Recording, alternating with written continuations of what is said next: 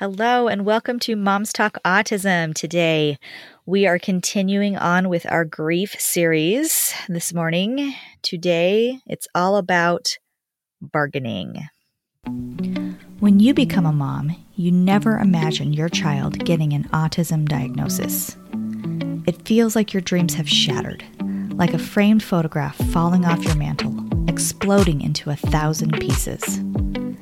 But instead of trying to glue those pieces back together, this community of moms is here to help you build a new dream, a better one. So join in the conversation as us moms talk autism.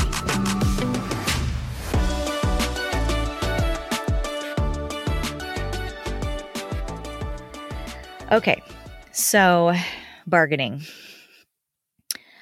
I am not a natural, person who will haggle or bargain for things. I don't go to the swap meet and try to talk down the person to buy the little end table. That's not my jam.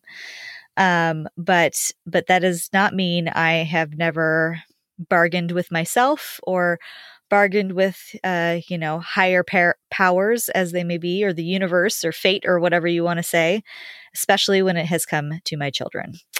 So that is what we are going to talk about today. All of those little phrases and things that we do in our minds to, try to comfort ourselves or try to make sense of what's happening to us as we journey through the stages of grief, specifically with our kids and their diagnosis of autism. So, all right. How are we doing today, ladies? We're all here today. We're all bright-eyed and bushy-tailed. I don't know about that. I am completely joking. We are not. We are not. No, I think we all need coffee or energize this morning. We all need to get it together. I do not need either of those, but we need a nap. I've already Jean needs a nap right now. I already had coffee and I'm not done. And it's not, I don't really know. I'm just maintaining. We're going to hook her up to an IV. Coffee? We're just hanging on, everybody. It is summer right now. When you hear this, it will probably be closer. Well, Tasha's almost done, right? But it'll be closer to the beginning of the school year when you hear this. But it's been a week for all of us. We've got people packing and moving, and people trying to finish up end of the school year shenanigans, and people up with kids all night who aren't sleeping. And I've got a sickie downstairs who is watching Toy Story 2 for the third time in a row. And, I've got my son's 18th birthday and all the stuff. Real life. Yeah. We're all in it with you. This isn't we're not doing this because we have extra time. Let's just say that. We're doing this because we want to connect with you guys, and we feel it's really, really important. And we literally carve out this time. So let's get into it. Bargaining. Bargaining is the third stage of grief. That doesn't mean that you will do these all in the correct order. There's not a correct order, but in a certain order. But this stage typically comes after anger. So you're in denial. I'll just go over them real quick. You receive a diagnosis or you receive some kind of trauma or life-changing event, right? There's a denial phase. Then you can get angry about it. And then we go to bargaining. So this is specific about someone passing away or dying, but I just thought it was applicable. It says, before a loss, it seems like you will do anything if only your loved one would be spared, right? That applies to us. Mm-hmm. Please, God, you bargain. I will never be angry at my wife, my child, my whoever again, if you just let them live. Right? That's a bargaining tool that we use. After a loss, bargaining may take the form of a temporary truce. What if I devote the rest of my life to helping others? Then I can wake up and realize this has all been a bad dream. We become lost in a maze of if-onlys or what-ifs statements. We want life returned to what it was. We want our loved one restored. We want to go back in time, find, whatever cure sooner, recognize the symptoms sooner, Stop this from happening. If only, if only, if only. Guilt is often bargaining's companion. The if-onlys cause us to find fault in ourselves and what we think we could have done differently. We may even bargain with the pain. We will do anything not to feel the pain of the loss. We remain in the past, trying to negotiate our way out of the hurt. People often think of the stages as lasting weeks or months. They forget that stages are responses to feelings that can last for minutes or hours as we flip in and out of one and then the other. I thought that was really important. You can flip back and forth, quite quickly. We do not enter and leave each individual stage in a linear fashion. We may feel one, then another, and then back again to the first one. And we're just going to say that every time in every episode. We just want to keep reminding people. But yeah, I don't know. Did any of those, that description trigger anything in you guys or bring up any memories for you? Yeah, I've been thinking about this because we've had this conversation before in the past, but I also have I think I have a different set of lenses too coming to the table with it. Bargaining is also, it can be a dangerous stage because you then think, well, what if, you got into, well, at least I would find where the diagnostic piece of it comes into play. Our child is now diagnosed with this condition, right? And how that all of those things impact our lives. And it's a slippery slope, and people sometimes try to outrun it or fix it, and outrun it by maybe trying alternative methods that could be dangerous and harmful. Also put you just on a maybe, again, dangerous operating platform in terms of like where you think mentally and your perception of your child's diagnoses. Right. And, I can see for myself why I didn't do anything like, try on anything alternative that was dangerous or harmful. I do see that me in hindsight now, that the whole sprinting phase was me trying to, in some ways, kind of outrun it, trying to catch up and get ahead. And I never really viewed that at that time as a form of bargaining, but it is. And Jean, are you speaking in terms of like, okay, well, now we need to do A, B, C, D, E, and let's hurry and get into all of these, whatever they are, therapies, whatever, just to see if we can catch back up or. Yeah. And I feel that down deep. Me too. Did the same thing. Yeah. And so I wish somebody would have even said to me and identify that that's what that was, right?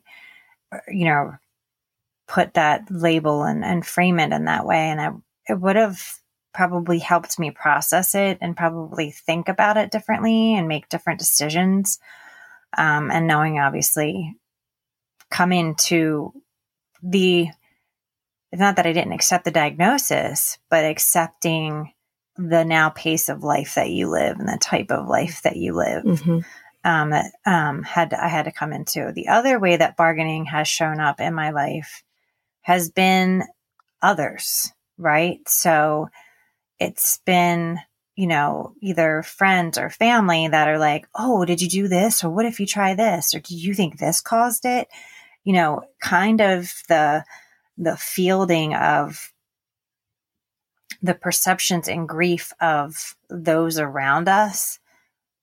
That is where I've seen the bargaining piece really show up in a prevalent way in my life. And I think I was so porous at the time, where like so like in the beginning where it's like you kind of were taking all that on with everything else that you were already taking on. As time has gone on, I have developed boundaries for that.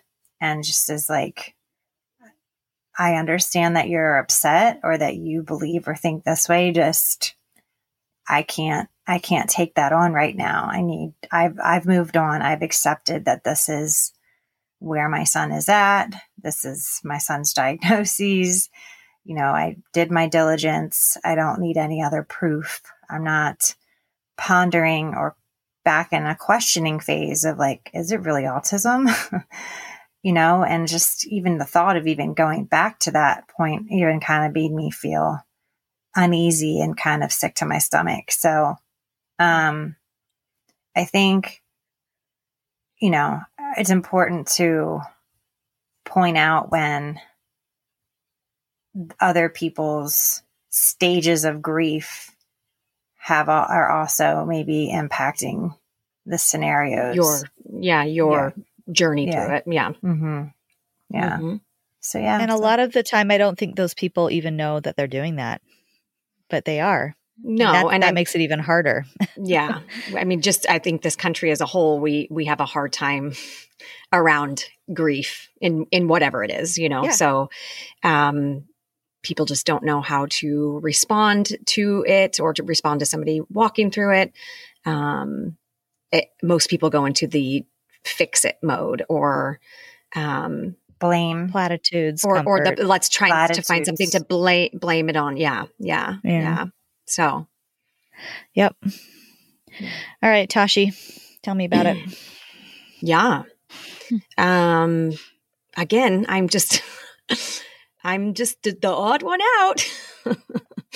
No, you're not. I am. I feel like maybe now a little more, I don't want to say bargaining, but just praying, like, for instance, the other day when Jack was at school, and he has his very specific way that he waits to go into the school, and all these kids are in this area and he stands looking out towards, facing away from the kids, and he doesn't really talk to anybody. And so I find myself, so I'm not necessarily bargaining, but I'm praying like, Lord, just let him find that confidence to, try to talk to other children or Lord, help these other kids to be, more understanding and inclusive and, blah, blah, blah. Yeah. But the bargaining for me has not necessarily been with Jack and his diagnosis, only because, just the magnitude of the grief journey that Tyler and I went on before,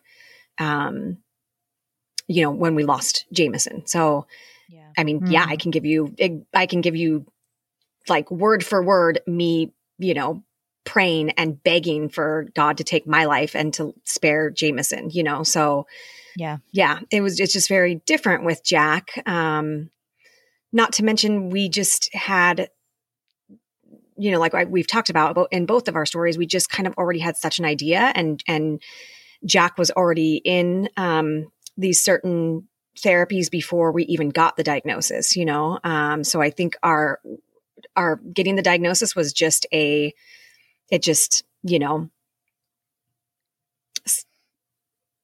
it in a nice, perfect package. And it was the thing that kind of congealed the mixture. Yeah. There just wasn't already, that was already in the works. That was already cooking. Yeah, you already had the ingredients going. So it was there wasn't this, for me praying to God, like, don't let it be this or let, it was just, yeah. So I don't know. I always feel like I do say I remember. Like I'm the weirdo who's not. I remember a very significant share that you shared Jean with us. and her memory. And I'm intrigued. It was she's pretty vulnerable. Call me out right now. All right, go ahead. Tell us. Vulnerable, and you were. It was very honest. And I think it was very honest in that you can't help but wonder that. But it was during a time where things got really hard with Jack. Yes, and you were also processing some grief with Jameson. Like it was kind of like in a season of grief with Jameson, and you were wondering if, well, what if Jameson wasn't autistic, and if Jameson would have lived and he wouldn't have been autistic, or you're right. What would that look like? Yeah. Not to trigger you or upset you, but I do think, oh gosh, no. I think that's just, I would have felt and have wondered this very same thing because I miscarried and I wonder that, right? So, there were definitely, there has been seasons with, walking, through this last 4 or almost 5 years with Jack that there has been moments of hard and then just missing Jameson where I have wondered what that would be like if Jameson would have lived and he wouldn't have been autistic, or if he would have lived and would they both be autistic? And then sometimes just his autism being so hard that, I had thoughts. I don't even want to say this out loud, but I'm going to and be honest with all of you out there, that I wish that it would have been Jameson that lived and didn't have autism. I think that's very brave of you to say. I have some similar thoughts that I feel like I'm going to vomit right now. No. Not that I care if anybody likes me or doesn't like me. I do. No. Like, of course, I love our audience, but that feels very shameful saying that because I love Jack with all my heart, and I would never take away his autism. I would never. He's my perfect child, but anyone who knows you knows that. So, and that's what I would like to say is that, Jean, thanks for making us go deep. I feel like I'm going to start crying now. But everyone always thinks there's not much meat to the whole bargaining thing, but there is so much, right? Because it is almost like this pivotal point that plummets us into, and other stages of our grief that we're experiencing. And can sometimes, again, if you go the wrong way, it can, have long-term detrimental effects. So, but none of these, I think that the point is that you can feel all the things. Not one feeling is exclusive from the other, right? So I think we get hooked on that. It's like, well, you can only feel this way about that. No, we kind of go through a whole, it's almost like I always picture the alien in Men in Black who takes over Edgar's body and keeps asking for sugar water.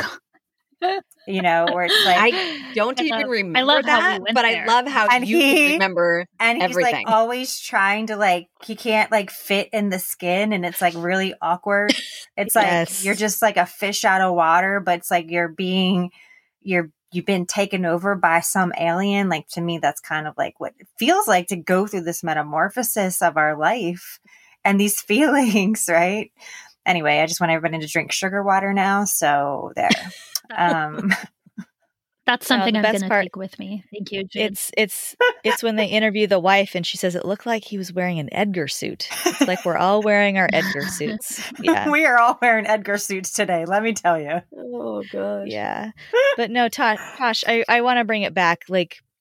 I do appreciate you saying that. I have felt, as I've been listening and started thinking about this episode and what I was going to say, I have had similar feelings at times with Austin specifically, as we have had some really, really difficult seasons and times with him, having to deal with behaviors and violence and aggression towards himself and other people. It can wear on you after a while. And as I'm sure Jean can attest, the sleepless nights, literal nights where they're up all night long. And then they spend all day, in my case, trying to harm me and hit me. Your mind goes to deep and dark places at times. And I have done this on more than one occasion where I've had thoughts go into my mind. I'm a spiritual person. I believe in an afterlife. I believe in, God and all that kind of stuff. And so I think to myself as I'm standing in the shower, I get 10 minutes to myself and I'm just trying to just pull myself together for round 23, when I go back out and down to the living room. God, would it be better if I cannot take care of him. I can't. Right. You're going to do a better job. Yeah. You're going to do a better job. Maybe it's better if you just have him. And because I'm afraid I'm going to not be able to take care of him. I'm not going to, what if something happens to me? Who's going to take care of him then? And you start spiraling down and down. Mm-hmm. And it takes you to dark places. Now, those are just thoughts, and that's not how I feel all the time. And that's not where I live. I know, you can live in that space for longer periods of time. And I have, and that's kind of my question then for all of us. When we have those thoughts, which are not our fault, it's not because we're bad people or, right. Or anyone, if you have, those kinds of like, oh, I just can't do this anymore. Like maybe there's somebody else who's better, or maybe, with Jack and Jameson or whatever. What do we do? What do we do to bring ourselves out of that, out of that kind of deep depression, bargaining place that isn't healthy necessarily? It's okay to have those thoughts, but we shouldn't stay there, right? Sit in them. Mm-hmm. Yeah. Yeah. Mm-hmm. We can't sit in it for long. It's a place, and it's good to acknowledge it. And I guess that's what I do. I can kind of say what I do is I acknowledge what I'm doing. I name it. I say it out loud. And then I try to talk to somebody about it. Mm-hmm. That's probably the best thing I can do. And that's either you ladies, or talking to Doug, or talking to a therapist, or talking to my mom, or whoever you feel like safe saying those things to. I'm saying them to the whole world now. So here you go, world. But just know that, I don't want anyone feeling guilty for thinking those things, because I did it first. Right. I was scared to say anything to anyone. And I was fearful that it not only that it made me weak, but that I was a bad person for thinking those things. And it's just not true. Mm-hmm. So I guess that's why I want to share that with everybody. And I think, Tosh, you feel similarly, Yeah.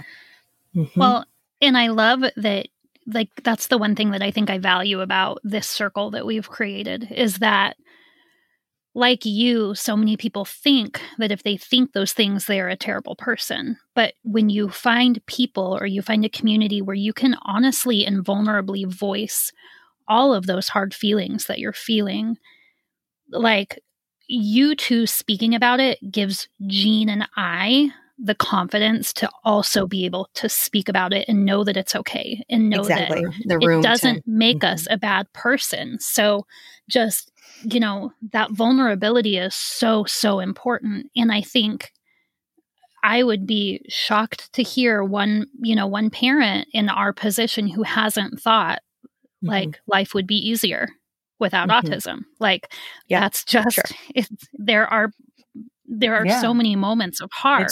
It's shown up within my, my husband's family has other siblings, and they all have kids, right? And I used to think all the time, like, well, what if we had those kids and they had our kids? Yeah, Sure. And I'm like, why did we get these kids, right? Why do we get the hard? And they didn't. And, I know for Brad, he definitely probably lives in that place much more than I do, but they're fleeting. Those are just kind of like bad moments. And I do need to feel them. Like, you have to feel them. You have to feel them, because if you suppress them, that's when they aren't fleeting. They do stick. Then they're there beneath because the you surface. haven't processed them. Yeah, you haven't allowed yourself to process them. They'll fester. And I think for me, and this isn't, you asked, like, how do you get out of those? Like, how do you get out of those moments where you're feeling like that? And I think for me, it's that bedtime reset. Like, I really do approach our life with a one day at a time outlook. Yeah. Like, every day is a new day, and it's a fresh start. And I know that like sounds cliche. And until you're living in a world where you have to actually process your life that way, because otherwise it can be too heavy to carry. So, I mean, I've shared with you guys that we're struggling. I think all of us right now have like something going on that we're like struggling with. And I mentioned it a little bit on Instagram, this past week too, but it's that nighttime reset and waking up in the morning with a fresh outlook and not allowing the events of the day before to shape my mood in the morning about how that day is going to be. And, we've had some really hard days with Gracie in the last few weeks, and yesterday was amazing. I had such a good day with her yesterday. But if I had woken up in the morning assuming it was going to be a crappy day, because autism, like I would have missed out on all the really awesome things that happened yesterday. I mean, she had me cracking up. She is so funny. Like she had me rolling with laughter yesterday. So I don't there's no magic answer of like how to get out of those hard places. But I do think you have to approach it day by day. Like I don't know any other way. Yeah. Or therapy or even, Jesus. Hour by hour or phase of like morning, afternoon, evening. Sometimes you have to even break it down even smaller. Yeah. Yeah. What do you do, Tosh? No, go ahead, Jean. Oh, I was like, I think I'm the more cynical one of the group, and I just, got my. I will second that. No. Do I have a motion? Motion from Tosh Gilman, seconded by Jean Mayer. I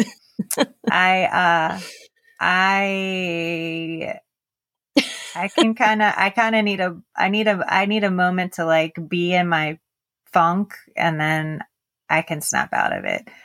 And it is about finding your people who are going to listen to you. Sometimes it's like, if you don't find the right person to talk to, it can almost escalate it. You know what I'm saying?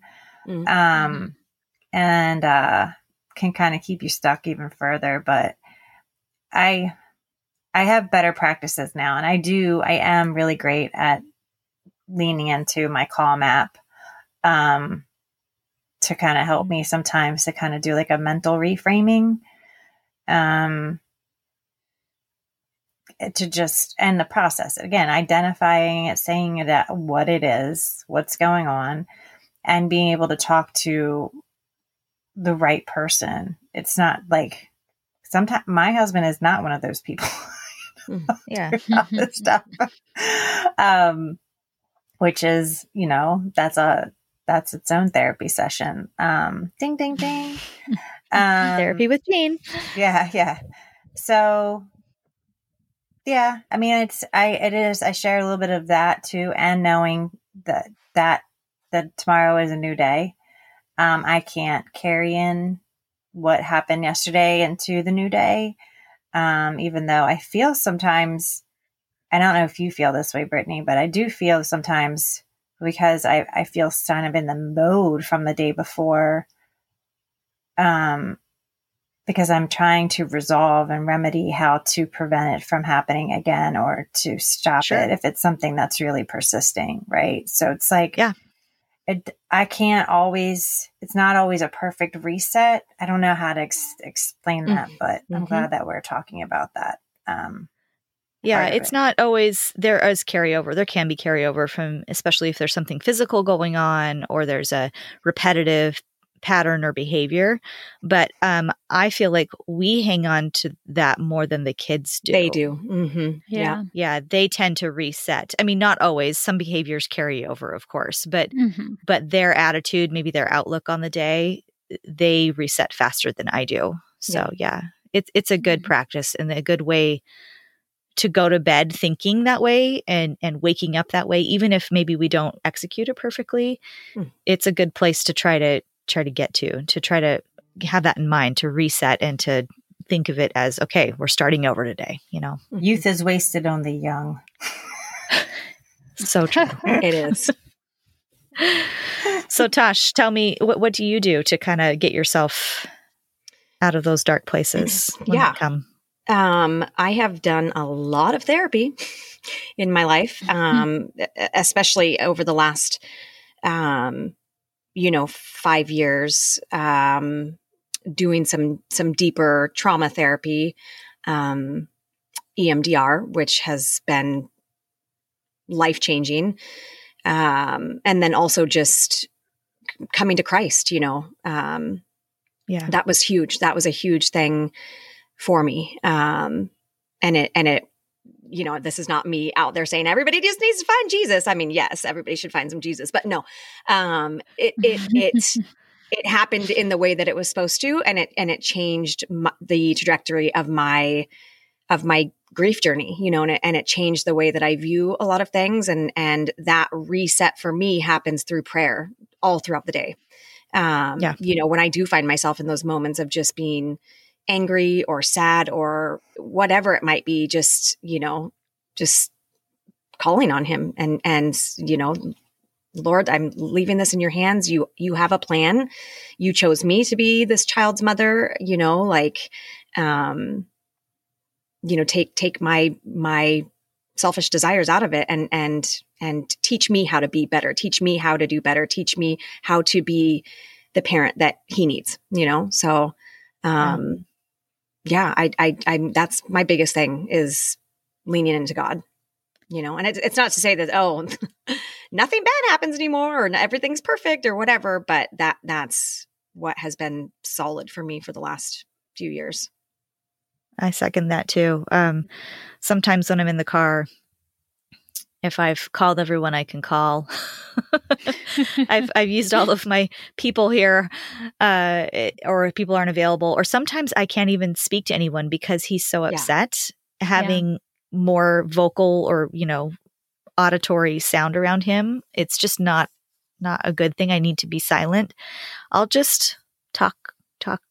God and I will have a little chit chat, I'll do it that way. I'll verbally speak out loud, or I'll whisper, or I'll pray out loud, and that will also help me. So, thanks for bringing that up. Having you girls, of course, is, one of the best things. And even though we can't perfectly understand, we do understand each other's lives to a degree. Right. And so just being able to share, openly with each other, with the understanding and the, I hear you, wink, wink, like I get it, but also you girls bringing that different perspective or those different ideas, of how to go about if it's, something that our children are maybe doing, or just changing our own, mindset or thought process around it, is huge, and I think sometimes, those other people out there, it can be great, but much like Jean said, sometimes, down the wrong path.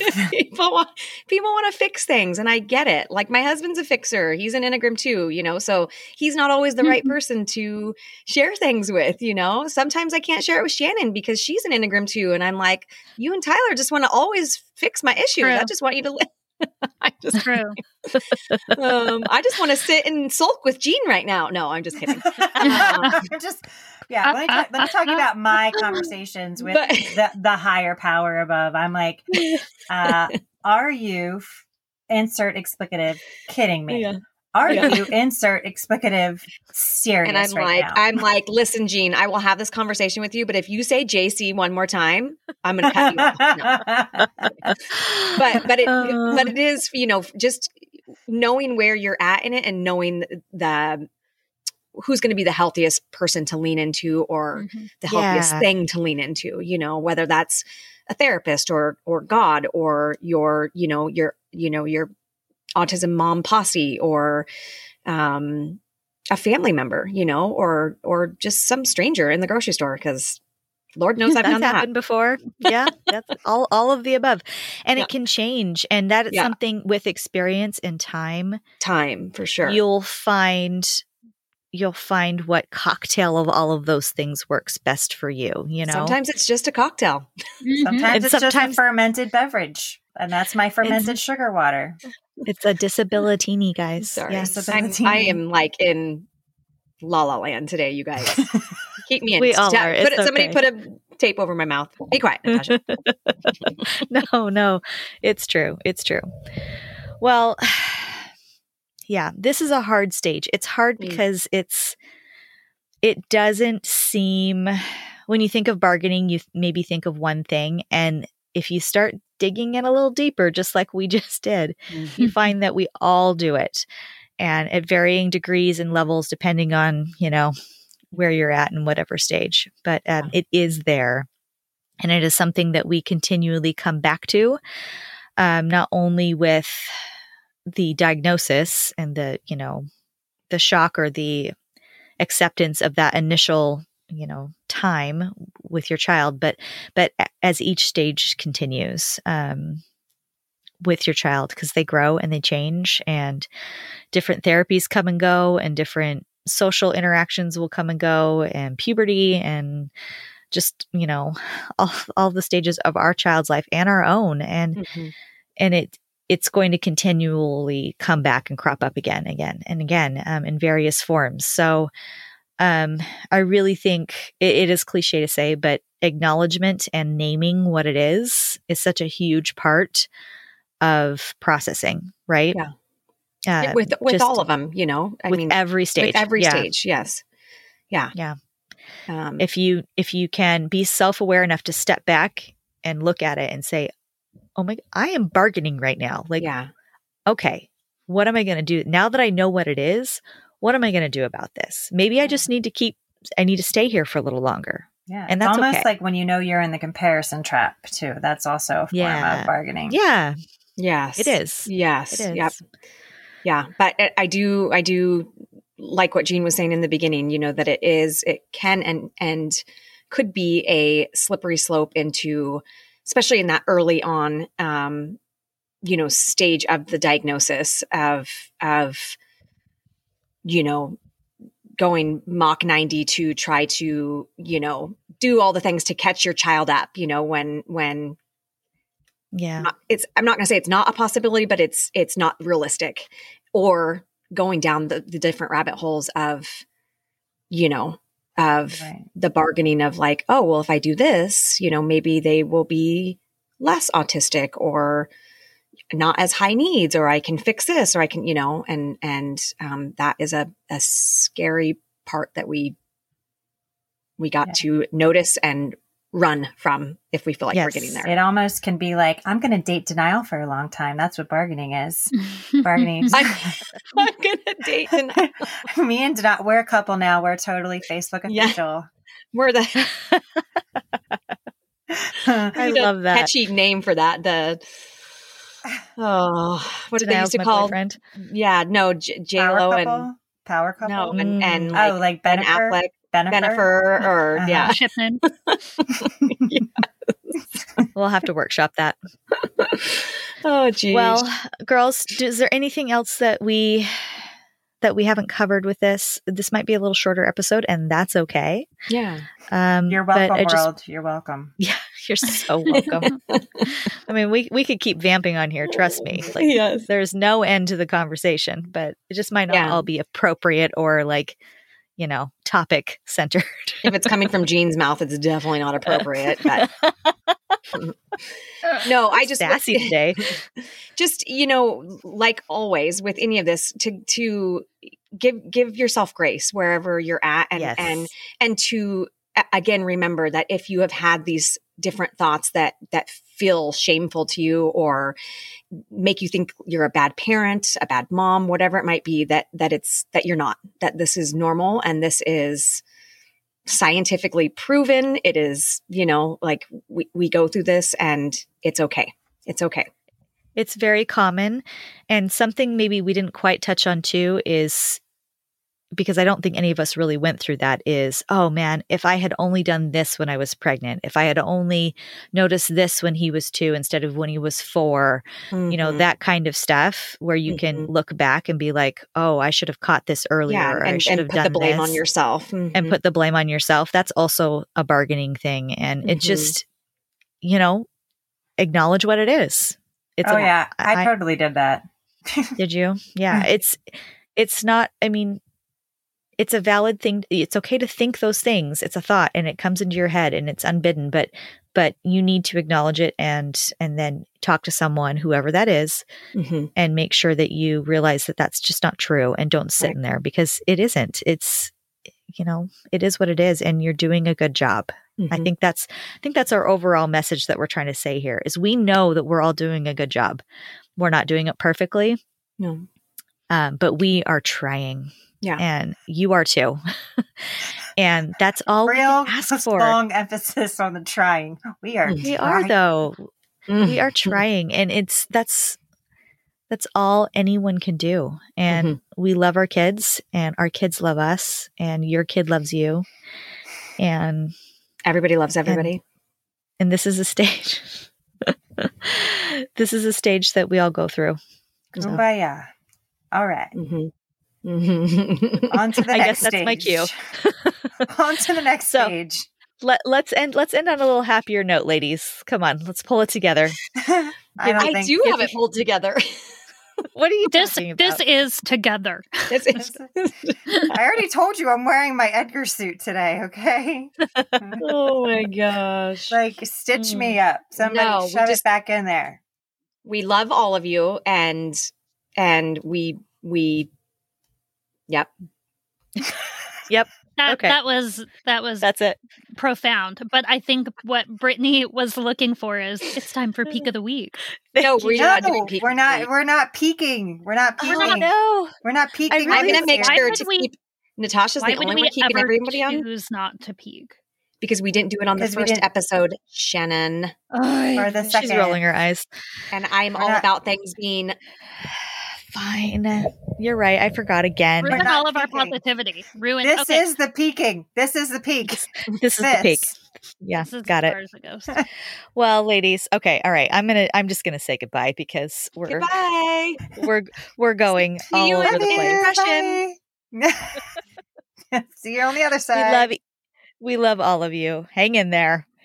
We'll see you soon.